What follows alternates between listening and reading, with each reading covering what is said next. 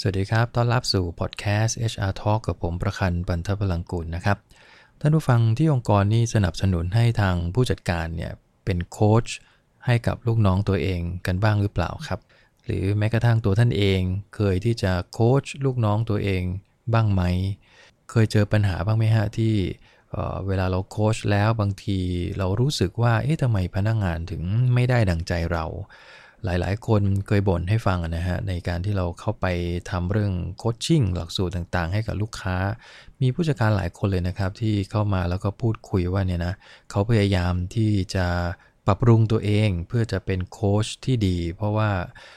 เขาเชื่อแล้วก็มั่นใจว่าในยุคนี้การทำงานของผู้จัดการมันคงไม่ใช่แค่การสั่งการติดตามแล้วก็ไล่จี้ผลงานถ้าพนักงานทำไม่ได้ผู้จัดการจะต้องแปลงร่างเป็นโค้ชเพื่อจะสอนเพื่อจะแนะเพื่อจะกระตุ้นให้เขาสามารถที่จะมีแรงจูงใจในการทำงานสร้างผลงานกันได้อย่างต่อเนื่อง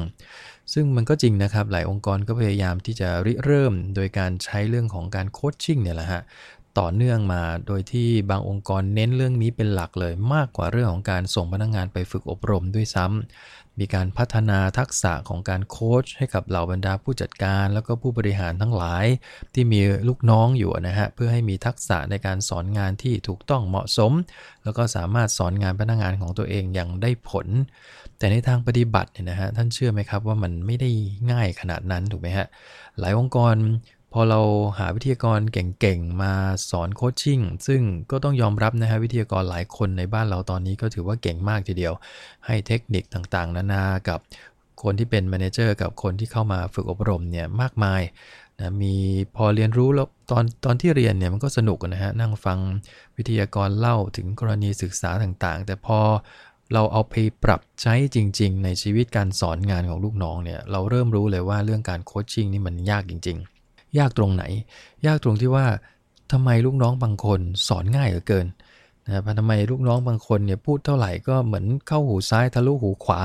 ทำไมบางคนสอนเป็น10 รอบแล้วก็ยังไม่พัฒนายังไม่ปรับปรุงตัวเองสักทีสิ่งเหล่านี้คือสิ่งที่เรามักจะได้ยินอยู่เสมอนะฮะว่าทำไมโคชชิ่งมันไม่ได้ผลอย่างที่เราต้องการก็เลยเอาประเด็นสำคัญของการโคชชิ่งมาคุยในวันนี้ว่าด้วยจริงๆแล้วพื้นฐานถ้าเราต้องการให้โค้ชพนักงานโดยที่สามารถทำให้พนักงานเปลี่ยนแปลงพฤติกรรมในการทำงานของตัวเองได้เนี่ยมันจะต้องมีพื้นฐานสำคัญอยู่3ประการดังต่อไปนี้นะครับก็คือเป็นพื้นฐานสำคัญถ้าเราทำได้ทั้ง3ประการนี้การเปลี่ยนแปลงพฤติกรรมของพนักงานเราเนี่ยจะง่ายขึ้นนะฮะก็คือ1คนเราเนี่ยมักจะให้ความเชื่อถือแล้วก็ความเชื่อมั่นรวมถึงเชื่อใจนะฮะกับคนที่ชอบเขาแล้วก็ทำเพื่อเขาดังนั้นถ้าพนักงานรับทราบว่านายของตัวเองหรือผู้จัดการของตัวเองเนี่ยเป็นคนที่ทำเพื่อพนักงานจริงๆมีเจตนาที่จะพัฒนาพนักงานอย่างจริงใจและต้องการที่จะผลักดันให้ตัวพนักงานเองเนี่ยก้าวหน้าจริงๆตัวพนักงานเองจะเปิดใจมากกว่านะครับรวมถึงการที่หัวหน้ารู้สึกดีกับเขาชื่นชอบผลงานนะครับเวลามีผลงานดีก็มักจะชื่นชม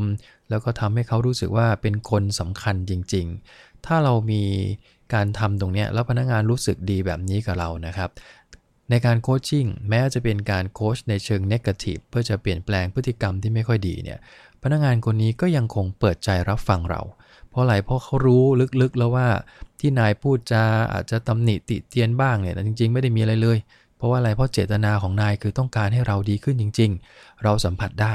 เรารู้สึกได้ว่านายไม่เคยมีเจตนาร้ายกับเราถ้าเป็นแบบนี้การโคชชิ่งจะได้ผลถ้าลองสังเกตดูสิฮะถ้าพนักงานคนไหนที่เรายังเข้าด้วยไม่ค่อยได้นะบางคนที่เรายังแบบติดขัดเวลาพูดคุยยังมีความรู้สึกว่ามันไม่ค่อยรู้สึกเต็มกับเขานะฮะเขาเองก็ยังคง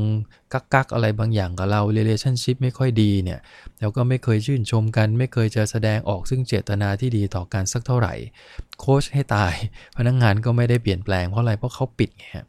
เขาปิดใจของเขากับเราดังนั้นจะทำยังไงเพื่อให้เกิดความไว้วางใจซึ่งกันและกันตรงนี้คนที่เป็นนายจะต้องเริ่มก่อนนะฮะจะต้องพูดคุยคือเปิดทางด้วย communication เลยครับไม่มีทางออกอื่นนะฮะคือไม่ใช่มองตากันแล้วเดี๋ยวเขาจะเข้าใจเราไม่มีทางเลยครับสิ่งที่เราต้องทำได้คือเราต้อง approach เข้าไปก่อนในฐานะที่เราเป็นหัวหน้าต้องเข้าไปพูดคุยสื่อสารทักทายนะเอาเรื่องราวเล็กๆน้อยๆในแต่ละวันก่อนก็ได้ครับแล้วค่อยๆเจาะลึกไปในเรื่องของการทำงานเพื่อสร้างความไว้เนื้อเชื่อใจให้ได้ก่อนแต่นี้คือจุดแรกที่เป็นพื้นฐานสำคัญอันที่สอง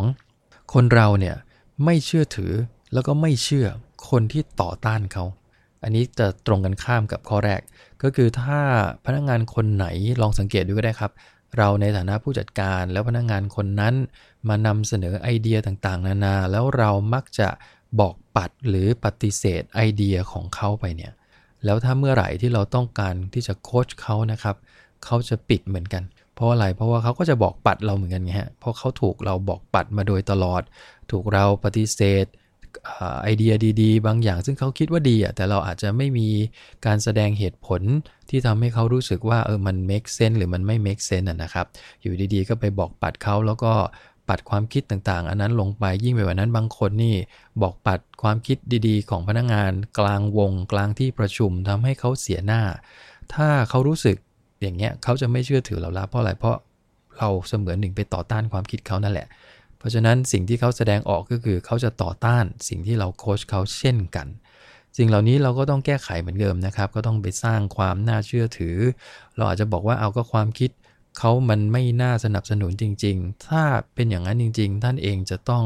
แสดงความคิดเห็นแสดงไอเดียแล้วก็ให้เหตุให้ผลกันอย่างชัดเจนเพราะผมเชื่อว่าพนักงานที่มาแสดงความคิดเห็นดีๆแบบนี้ครับเขาน่าจะเปิดใจรับฟังเราอยู่แล้วถ้าเราสามารถจะเปิดแล้วก็เปลี่ยนนะฮะมุมมองจากความคิดเดิมลองบิดอีกมุมนึงซิซึ่งอาจจะทำให้ความเห็นของเขากลายเป็นความเห็นที่ดีแล้วสามารถใช้งานจริงก็ได้นั่นแปลว่าเรากำลังสนับสนุนความเห็นเขาอยู่นะฮะเพียงแต่ว่าในมุมของเราเนี่ยอาจจะต้องเปลี่ยนแปลงในบางมุมเท่านั้นเองเมื่อไหร่ที่เขารู้สึกว่าเราสนับสนุนเราไม่ได้ต่อต้านเวลาเราโค้ชเขาก็จะไม่ต่อต้านเราเช่นกันอันนี้คือประเด็นที่2ประเด็นที่3ก็คือคนเราเนี่ยนะฮะจะไม่เปลี่ยนแปลงตนเองจนกว่าที่ตัวเองจะต้องการเปลี่ยนแปลงจริงๆสังเกตสิฮะว่าถ้าเราไปจ้ำจี้จ้ำชัยพูดแล้วพูดอีกพูดแล้วพูดอีกเพื่อให้พนักงานเปลี่ยนพฤติกรรมแต่ตัวพนักงานไม่ได้ต้องการจะเปลี่ยนเลยคือไม่ได้เห็นความสำคัญเลยว่าทำไมตัวเองต้องเปลี่ยนเพราะอะไรทำไมต้องเปลี่ยนเยอะแยะขนาดนั้นนะถ้าเราตอบคำถามตรงนี้เขาไม่ได้ก็คือ what in it for me เนี่ยนะฮะว่าอะไรผมจะทำไปเพื่ออะไรกันแน่ทำไมผมต้องเปลี่ยนล่ะถ้านายตอบคำถามตรงนี้ไม่ได้เขาก็ไม่เปลี่ยนครับแม้ว่าเราจะโค้ชให้ตายนะฮะโอ้โหใช้เทคนิคแพรวๆจากที่วิทยากรสอนมาแต่สุดท้ายถ้าใจเขาไม่ยอมรับหรือใจเขาไม่เปลี่ยนเองเราก็เปลี่ยนเขายากดังนั้นเราจะทะลวงตรงนี้ของพนักงานได้ยังไงนั่นแปลว่าเราก็คงต้องโน้มน้าวจูงใจสื่อสารนะครับให้เขาเห็นว่าอะไรคือประเด็นสำคัญถ้าเขาเปลี่ยนแล้วมันจะเกิดอะไรขึ้นกับชีวิตเขาถ้าเขาเปลี่ยนพฤติกรรมแบบนี้ผลงานเขาจะดีขึ้นยังไงจะเกิดอะไรขึ้นกับผลงานกับวิธีการทำงานกับชีวิตการทำงานของเขากับบริษัทถ้าเขาตระหนักว่าอันเนี้ยมันมีประโยชน์สำหรับเขาแล้วเขารู้ว่าเขาต้องเปลี่ยนแล้วนะตรงนั้นแหละครับเมื่อไหร่ที่เขาเปิดใจตรงนั้นเนี่ยการโคชชิ่งจะได้ผลทันทีนะอันนี้ก็คือ3 สิ่งที่ต้องตระหนักให้ได้นะครับไม่งั้นแล้วการที่ท่านมัวเสียเวลาโค้ชพนักงานเนี่ยมันจะกลายเป็นการเสียเวลาจริงๆคือแทนที่จะได้ return หรือได้ value กลับมาจากเวลาที่ท่านทุ่มเทสอนงานให้กับพนักงานท่านจะได้แต่ความว่างเปล่ากลับมาเพราะอะไรเพราะเขาไม่เปิดใจเพราะเขาไม่เชื่อมั่นในตัวเราแล้วที่สำคัญคือเขาไม่ยินดีที่จะเปลี่ยนเองท่านในฐานะผู้จัดการหัวหน้าของเขาก็ต้องไปสร้างความเชื่อใจสร้างความไว้วางใจให้เกิดขึ้นวิธีการง่ายที่สุดที่ผมถูกนายผมสอนมานะครับว่าถ้าเมื่อไหร่เราจะโค้ชหรือเราจะฟีดแบ็กพนักงานอย่างได้ผลเนี่ยมันต้องถอยกลับไปเริ่มที่ good relationship คือเราต้องไปเริ่มกันที่ความสัมพันธ์ที่ดีกับพนักงานคนนั้นถ้าเมื่อไหร่เรามีความสัมพันธ์ที่ดีต่อกันเนี่ยนะครับ แม้ว่าเราจะเรียกไปตำหนิพนักงานก็ยังคงยอมรับอยู่ดีว่านายเขาไม่ได้มีอะไรนายเขาหวังดีจริงๆยอมโดนด่าซะหน่อยอารมณ์เสียสักนิดแต่โอเคเดี๋ยวมันก็ดีขึ้นเพราะว่านายเขาเจตนาดีเราทำผิดเองอันนี้คือถ้า good relationship เนี่ยพนักงานจะเปิดใจมากกว่าในทางตรงกันข้ามถ้าท่านไม่มี good relationship แล้วเราเรียกพนักงานมาชมเนี่ยนะขนาดคำชมนะครับกับพนักงานที่ relationship ไม่ดีต่อกันเนี่ยเขายังสงสัยท่านนะครับว่าวันนี้นายจะมาไม้ไหนวันเนี้ยถูกไหมฮะวันนี้นายกินยาผิดมาหรือเปล่าทำไมอยู่ดีเรียกมาชมคำชมนี้มันมีอะไรแฝงอยู่หรือเปล่านะเขาก็จะเกิดความลังเลสงสัยก็ยังกลายเป็นก็คือนี่คือสาเหตุของการที่เขาไม่เปิดใจนั่นแหละนี่คือตัวผลที่เกิดจาก bad relationship หรืออาจจะไม่ใช่ความสัมพันธ์ที่ดีต่อกันดังนั้นการโคชชิ่งกับความสัมพันธ์ที่ดีมันไปด้วยกันนะฮะจงสร้างความสัมพันธ์ที่ดีก่อนแล้วการโคชชิ่งของเราจะได้ผลตามมาก็ฝากประเด็นวันนี้ไว้ประมาณนี้นะครับพบกันใหม่ในครั้งหน้าครับผมขอบคุณครับสวัสดีครับ